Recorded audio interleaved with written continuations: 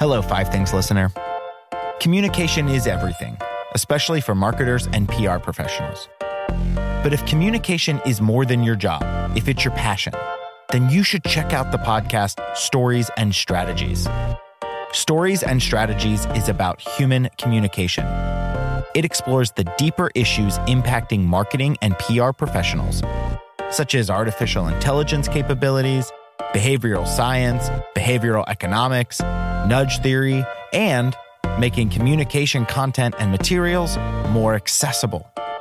You'll get all of this and more when you check out Stories and Strategies, wherever you get your podcasts. Welcome to the Five Things. It's This Week in Social. Each week, we look left, look right, and be sure to check both ways for all the stories in social media that you need to know for the week ahead. Our friends are here, Kane Fair and Daniel Avon. Hi, Kane. How are you? How's it going, Joey? Question for you. What's the strangest or most memorable Halloween costume you had as a kid? Oh, as a kid, we did the entire Mighty Ducks squad. So we had 8 or 10 guys with Mighty Ducks jerseys on and rollerblades and did the whole flying V thing down the street. I think that one might take the cake for me. That is epic. That is so amazing. It's Knuckle Puck time. All right, Daniel, same question to you. Anything weird, or were you a Ninja Turtles kid? It's like you read my mind. I was a Ninja Turtle, and my mom made the costume.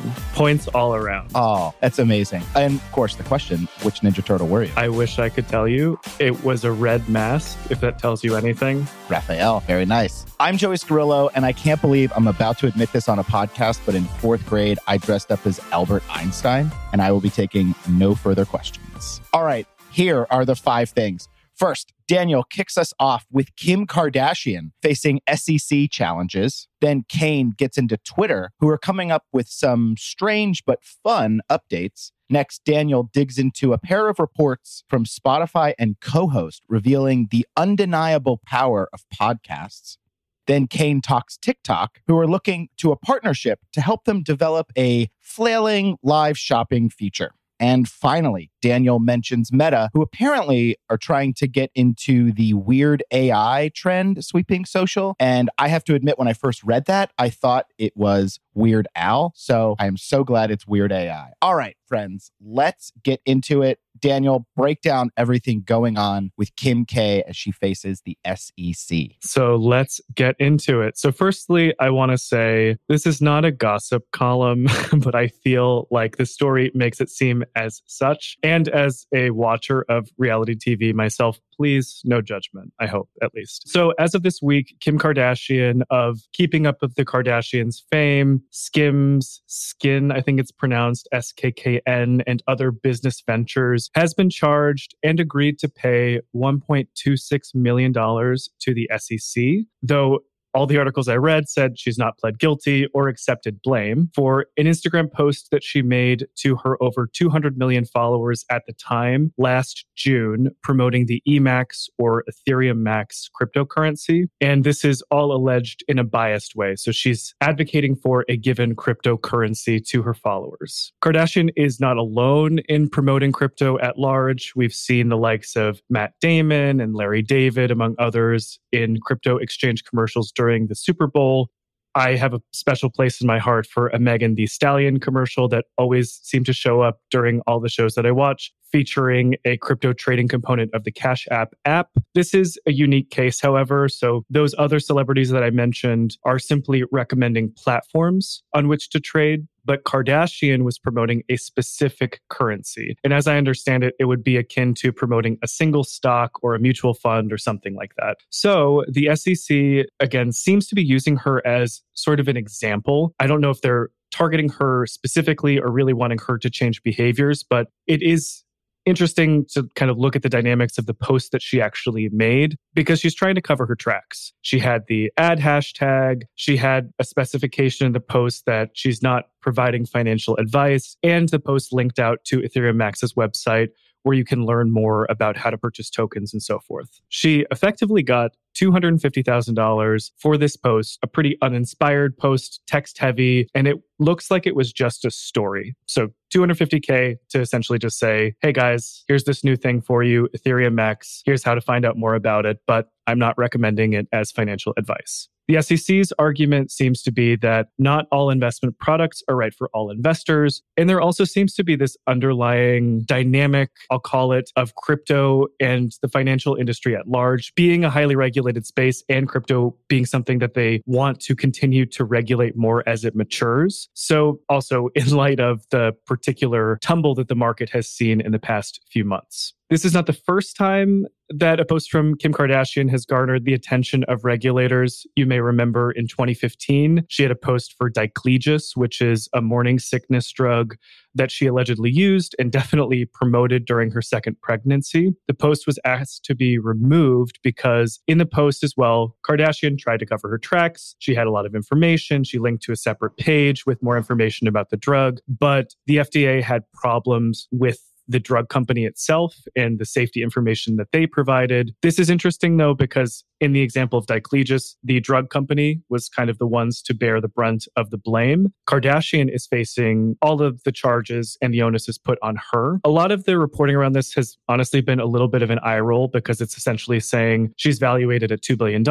This $1.26 million charge is not going to change her behavior, but it is a signal. It gives pause, I hope, to brands, particularly within the crypto space and in other heavily regulated environments, to think of how and if to work with influencers. For example, other influencers, smaller influencers with shallower pockets may not be interested or willing to work with Ethereum Max particularly, or other cryptocurrencies because they're afraid of receiving such a fine and they don't have the coffers to pull from to pay for it. As brands, it's kind of just further evidence, and this, again, a little bit of an eye roll, but be really close to your legal departments. Ensure that there are multiple rounds of review, especially if you're in a potentially sensitive industry like finance or healthcare, pharma. And I know multiple rounds of review may delay processes, but they're super important, and ensure that you're being a good partner and also that you're yourself as a company or brand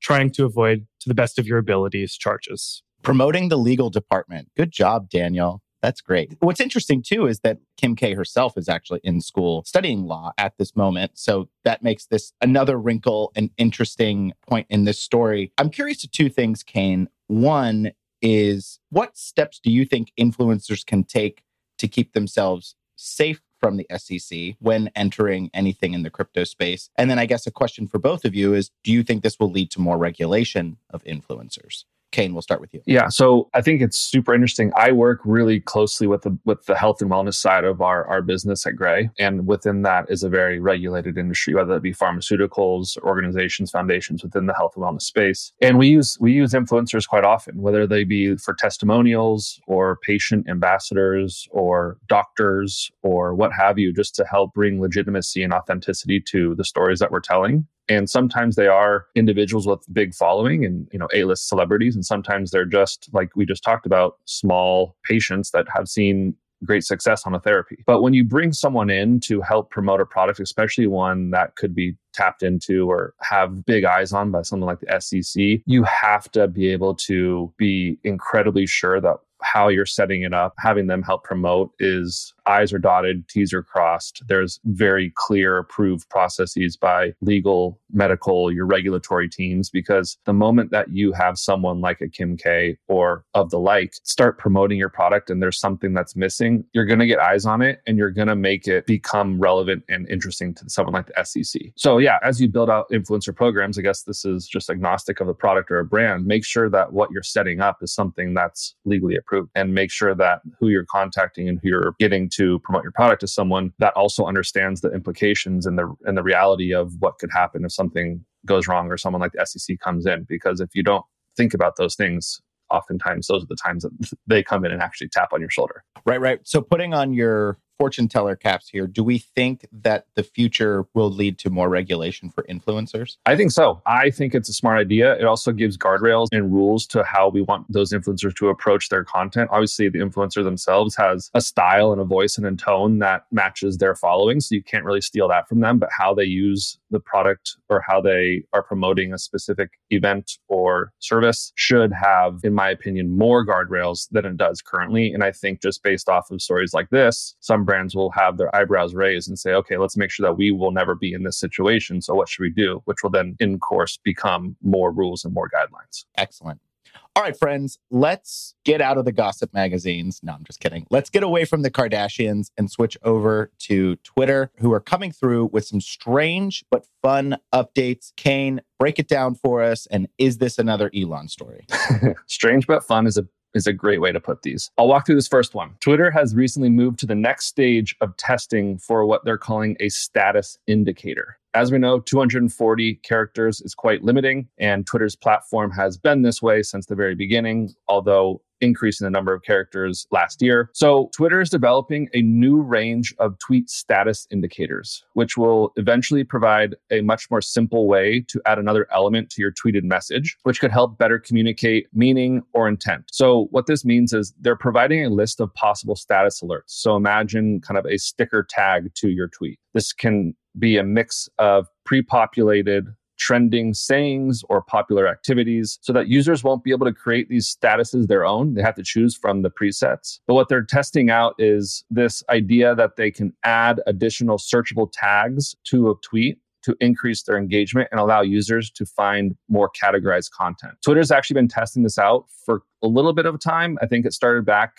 in July when someone leaked a screenshot of the update being pushed to them. But it's quite interesting. So here's an example. You go on Twitter, you tweet, let's just say it's 200 characters, but it doesn't really capture the entirety of what you're trying to say. So within this, you have the ability to tap on, let's say, 20 different tags to help identify what you're talking about. One idea here is by tapping on the tag or the status picture of the day, that could become another engagement and discovery element to find other people's pictures of the day. Or one that says hot take, you could actually go and find more tweets to interact with and add your own opinion to. So I think for us as users, it kind of makes this barrier of entry a bit easier. And especially as users are coming in, it gives them something to play with and engage with that isn't necessarily like a monologue or an opinion piece around what they're thinking, but they can just kind of add a tag or add this element to their tweet. So there's really no official release plan for this. I think they said that it'll be likely coming, quote unquote, very soon, which is not the most prescriptive, but we'll run with it. But in anyway, I think that's a really interesting update that they're making this feature come available and also just lowering the barrier of entry for people who want to engage and also increase their engagement. Quick follow-up before you get into the second one, Kane. For the status indicator, this is something that the user would choose, correct? Not something that Twitter would choose for you. Exactly. It's a pre-approved set of Twitter-created tags that the user would be able to go in and choose one if it's relevant to their tweet that they're writing. So the next one here is Twitter is testing a new view count display to better highlight how far and wide your content is reaching. So Twitter has publicly launched this test of what they're calling views, the view counter on some tweets, which displays the total number of times that each tweet has been seen within the app. The counter is actually indicated by this small little icon that looks like an eyeball on the bottom right of your main tweet stream. And it essentially is the impressions or reach publicly facing data point beyond. It's essentially an impressions data point that is sitting right next to the original retweet and likes data. So why are they putting this general info on display or really confronting people with that figure? I mean, at a guess, I think I would assume that it's part of Twitter's ongoing effort to demonstrate that their tweets are going far and wide and it's more popular and influential than its general usage numbers. So as an example, if you put up a tweet that only gets 10 likes, but you see that 10,000 people actually saw it, it makes you feel like, and it makes you realize that your tweets are actually becoming more influential and the platform is more influential than those small, 10 like numbers. As you may have heard in my previous podcast here, I think data is king. I love data and I'm all about data. But what's interesting, in my opinion, is that this update kind of goes against that whole push that social is having recently. We looked at Instagram's update, a teasing update a couple of years ago around hiding the number of likes in a post and really publicly reducing the amount of pressure it's putting on people and hopefully reducing ego and pressure for those who are posting. We see Be Real ramping up, which is the antithesis of, being popular, I guess you will. But now we have Twitter adding this number in here that seems to be all about showing how many people are seeing your tweet. It's just interesting to me how some platforms are taking this path of let's make it all about what you know in the data. And some platforms like Twitter are saying, let's publicly face these numbers that a lot of these other platforms are trying to reduce publicly. One last thought. Twitter has confirmed that this new view count display is currently only in testing with a small group of users, and there's no release date formally announced. So on the scale of strange but fun, this leans more towards the strange, I would imagine. Everything you said, Kane, was my first thought. You know, we have this constant dopamine hit with likes and things like that. And all the other social networks like Instagram have been testing and looking at ways to go away from that. So, Daniel, I'm curious, is this data good for the user? Do we want to know how many people have seen our tweet? What if 1 million people see my tweet, but only 2 people like it? Is that going to make me feel good? What do you think? I don't think so. I think this really feels like a direct response to Elon's accusations and the data that they provided a while back. I also am envisioning a lot of people mentioning how they've been shadow banned or something on Twitter, and the algorithm's not serving my tweet to the however millions of followers that I have. I think this is an interim solution to substantiating the reach and whatever of Twitter, but I'm not sure that this is necessarily a long-term play just based on exactly what Kane was saying, the counter trends that we're seeing with other social platforms. There it is. I knew Elon would sneak his way into this podcast eventually. All right, let's keep talking about podcasts. Daniel, tell us about Spotify and Co-Host revealing the undeniable power of podcast in 2 separate studies. Yes, let us talk Meta, but not actually the company Meta, just podcasts on a podcast. As Joey said, Spotify and Co-Host have released 2 studies. Spotify was pretty much based on their listenership data, and Co-Host was an evaluation of 400 branded podcasts. You heard me right, podcasts from brands. So I'll quickly walk through the Spotify findings and then go on to the Co-Host findings. Firstly, and possibly the most interesting, especially for younger brands that may be questioning the use of podcasts, because podcasts are seen as this millennial darling medium, but it is actually Gen Z or persons 13 to 17 who are discovering new podcasts at the fastest rate. So they may be saying, I'm behind on this game. Let me get involved and let me discover. Small podcasts are global. Even podcasts with as few as 30 listeners probably have listeners from 5 different countries. And it's a pretty linear relationship until obviously we run out of countries to reach. Comedy is the most popular genre globally, but certain regions have different favorites. Latin America likes fiction podcasts. The US likes kids and family podcasts. And the Middle East likes technology podcasts. Podcast listeners, however, are not monoliths. They're not just their faves. They're listening to multiple genres and are willing to listen to full length of quite long pieces. So we tend to stick to 30 minutes on this podcast, but there exist podcasts up to 2 hours and people can listen for the length of that podcast. This one's a bit of a no-brainer. People who follow a podcast listen to 4 times more episodes than those who don't. So shameless plug, please like and subscribe our podcast. And then lastly, from Spotify, the biggest growth for podcasts occur within the first 4 months. So you launch a podcast today and you're not getting the type of listenership that you want. Continue to produce content, hold it out for 4 months. And by then you should see your biggest growth. All right, now let's turn over to Co-Host, which again focused on branded podcasts. A few examples, again, shameless plug, our podcast, but Robinhood has one called Snacks. Trader Joe's has one called Inside, in parentheses. Smithsonian has one called Side Door. Though most of these podcasts are B2C, there are about 30% B2B product podcasts. So essentially, podcasts are for everyone. It's some interesting findings as well. Just name 3 here. Interview discussion is the most popular format. Bit of me search here. We are a podcast like that. And also like those types of podcasts that tend to succeed, sticking to around 30 minutes of length, and that duration tends to generate the highest ratings. The most popular branded podcasts are about business, technology, society, and culture. Necessarily should not stop a brand if they're not within those categories or verticals, but that's just to say those are the most popular ones. Nearly 70% of the podcasts that they evaluated, about 400, once started, brands continue to see the benefit and continue to make that podcast. About 70% of those continued on from start. And there's kind of an interesting bit of data here that 30% of the podcasts were identified about as seasonal. So it's not to say that brands didn't see value in continuing on. They may just have had a window of opportunity or a window that was most relevant to the brand. So there is value there. Once brands start, they don't stop for the most part. And then lastly, posting weekly or bi-weekly is what drives the most success. So this is a lot of information, but I think personally it's interesting because podcasts are clearly a maturing medium. Think back to 10 plus years ago, maybe not even that many years ago with Serial, when people were asking, what is this? People are getting involved, listening to multiple podcasts, multiple genres of podcasts, and even younger folks are getting in there. And even brands are getting into the space. And the brands that are getting into the space are doing so, it seems, to create more meaning and affinity with their consumers and business partners. Podcasts as a whole are an enduring force that just continue to grow. For me, these stats should give brands confidence to, at a minimum, invest in podcast ads. But if they have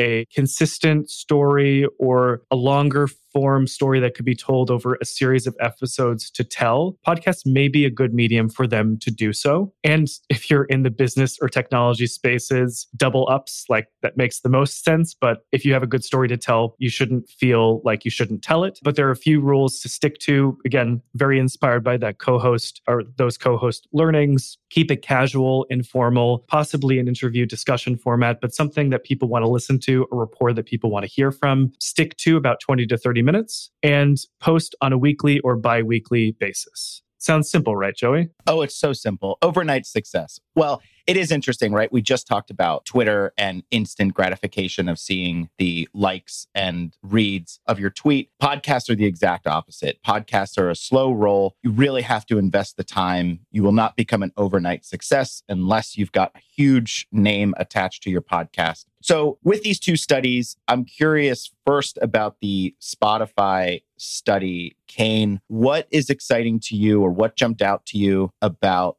especially the Gen Z stat, but in particular, the study? What jumped out to you? Yeah, I was actually interested in the Gen Z stat too. It's interesting because I just personally, I didn't get into podcasts until maybe a couple of years ago. But prior to that, I know there were so many storytelling podcasts that were extremely popular. I mean, you mentioned Serial. Serial was the one that kicked this whole thing off. And since then, there's been a million popular ones, but also ones that people are turning to as the main source of social and main source of media. I know people that listen to sports podcasts. I know people that listen to gossip podcasts. I know people that listen to technology and whatever it is. It's just such a seamless way to integrate podcasts into your life, whether you're driving or walking or what have you. What was interesting to me, though, is the difference in the intersect of the generations using podcasts and then also the growing popularity of podcasts as a medium. I mean, personally, I look at all these social platforms like TikTok and Instagram and Snapchat and all these platforms that are much more, I guess, tangible in a way and how active they are there. But it is really interesting to think about how a brand can tap into a podcast in a way to also tell stories or also push a product or explain something that people are going to and eager to get more information through. But oftentimes when we talk to marketers, podcasts, for whatever reason, become a secondary source of or tertiary source of a digital marketing tool. So it's interesting. It's obviously growing. I love hearing the data points behind the movement and how many people are actually active on podcasts. And also I'll be definitely using that to talk to my brands and my clients to say, hey, the numbers are here, the data's here. Let's look at ways we can activate further, even if it's an ad placement, even if it's just a pre-roll or a mid-episode jump in of an ad, not necessarily a full-blown content cadence podcast approach, but just being able to tap into the popularity of podcasts for our generations that we're going after is super interesting, super important. When a brand who works with Gray mentions podcast, I spring into action and I am so excited and so ready to share everything that I know from doing these shows. And what's great is there are so many use cases for a brand to use a podcast. I mean, everything from recruitment to telling their brand story to creating affinity with their audience, like you said, Daniel. All right, let's move on because otherwise we would talk about podcasts on this podcast all day. Kane, tell us about TikTok, who are looking to a partnership to help them develop a flailing live shopping feature. A flailing live shopping feature. So yes, TikTok is taking a new approach to promoting its live stream shopping tools in the US. So TikTok, if you're on it, you know it. It's one of those platforms that's being used to promote products and experience on the millions of scales. With this update, TikTok is continuing to push ahead with its live stream e-commerce initiative in the US after seeing huge success in their China market. So they recently pushed this live across the world. Some markets emphasize over others. The Europe one did not really go so well. The China one did extremely well. The US was kind of dipped their toe in, but now with their successes in China, they're trying to replicate what they did over there in the US, which leads us to our update. So TikTok has reportedly partnered with an established live shopping network called Talk Shop Live to boost its awareness of its shopping broadcasts. So if you're not familiar, which I personally was not, so no shame, Talk Shop Live is what they are calling themselves, an always live social shopping network with your favorite brands, artists, celebrities, and useful products. Essentially what the roll-up is Talk Shop Live invites celebrities and product owners and artists to come in and in a live setting digitally, talk about products that they want to promote and explain them and have people join their sessions to hear about them in hopes that they will turn them into a buyer. What TikTok is doing is forming a partnership with Talk Shop Live that will see its online shopping broadcasts cross-promoted on platforms. So while it'll be still live on Talk Shop Live, it will be seamlessly integrated into TikTok as well. This will help them reach a more engaged and active shoppers and also further promote its live stream efforts and live stream e-commerce offerings to this group. At the same time, TikTok is also partnering with a variety of influencer agencies to gain a larger pool and more popular creators on board once they validate and formalize this partnership and kick live its shopping tools. It's really interesting. I've seen TikTok as I've been in the social world for quite a while, see its many iterations. And this one, I think, is a really smart step. Whether the partnership is the right partner, I just think the idea of ramping up its e-commerce platform and driving this live connections with, A-list celebrities or artists and individuals on the platform is one that's a really smart step. There's already so many influencers and individuals promoting and highlighting products that they've either personally purchased or have purchased due to an influencer on it. So why not make it even easier to connect with them and also even easier to purchase that product through their platform? As a brand, I think the writing here is pretty clear. If you're able to get someone who is willing to talk about a product that you're offering, as we've seen many influencers do, this will just make it even easier to reach that large and even growing, engaging TikTok audience that every brand is trying to tap into. I think it's really interesting. I love it. I think any sort of direct-to-consumer purchase plan for a software like this, similar to how Instagram did back in the day, where you can just do a tap through to a brand page to purchase something. I love it. I think it's really interesting for the platform. And it's going to be also, as we know, very interesting to see how all these other platforms that we talk about daily will react to this. So yeah, that's the update, Joey. Daniel, does this give you QVC vibes? It's like you're reading my mind today. As somebody whose mom in the wee hours of the night watched QVC while I was growing up, and a huge fan myself of the new show I Love That For You, which is essentially just a comedy about making a home shopping network like show. It gives me very that energy, and I would be surprised if this didn't succeed, just because like that sort of show and tell product to buy pipeline is very ingrained in the American psyche, or at least it was from like the 90s, 2000s, and so forth. But curious to see if they do the TikTok hands version of, oh, look at the light glimmering on this piece of chain or whatever within this new environment. They're going to take hints from the old space, so to speak. Also, Instagram had a move into commerce, but this feels like it's taking it to the next level. So this is really exciting. We'll definitely keep an eye on this, especially throughout the holiday season. And if either of you buy anything from an influencer on TikTok, you have to let us know. Okay, and now it's time for our fifth and final thing. Daniel, tell us about Meta, who is trying to get into the weird AI trend sweeping social. Yes, exactly, Joey. Meta is getting into the Weird Al space. Just kidding. They announced this, interestingly, on Twitter, not on a Meta platform, that they're working on an AI generator like the DALL-E's or Midjourneys of the world. Only theirs is novel in that you can make short videos. It's essentially GIFs, and it's aptly titled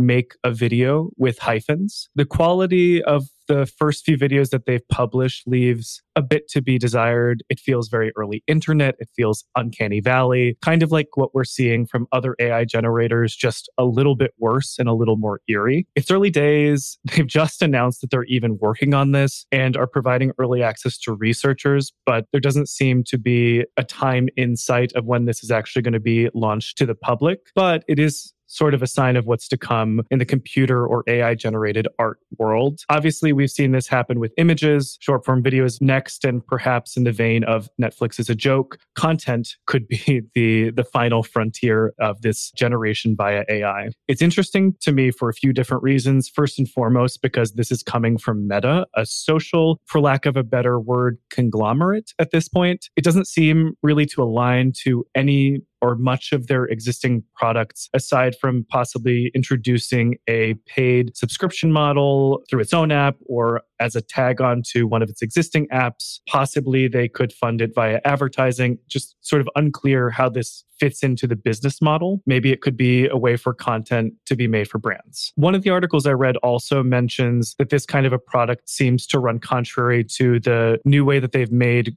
for creators to monetize on the platform. So essentially, you're making art without the artist. Nobody's getting paid. You're creating it yourself. So again, a little bit of a question mark about what they specifically are trying to accomplish other than this sort of flashy object that they've created. Additionally, there's a bunch of question marks around copyright, fair use, safety parameters that they're going to put in place. For example, what stops someone from making a slanderous or just plain offensive or graphic video of a famous person or something like that? It can definitely be used for sillier means. Don't know if you all have seen the John Oliver segment where he talks about the AI image generators, where somebody was interested in creating an AI generated imager of him marrying a cabbage, and then he made essentially a ceremony where he married a cabbage. There have also been AI generators in the past that have broken or that have really reached their limits because safety measures were not put into place. An article I read mentioned the short-lived Microsoft text AI response tool called Tay that within 24 hours was already spewing misogynistic and racist vitriol. The internet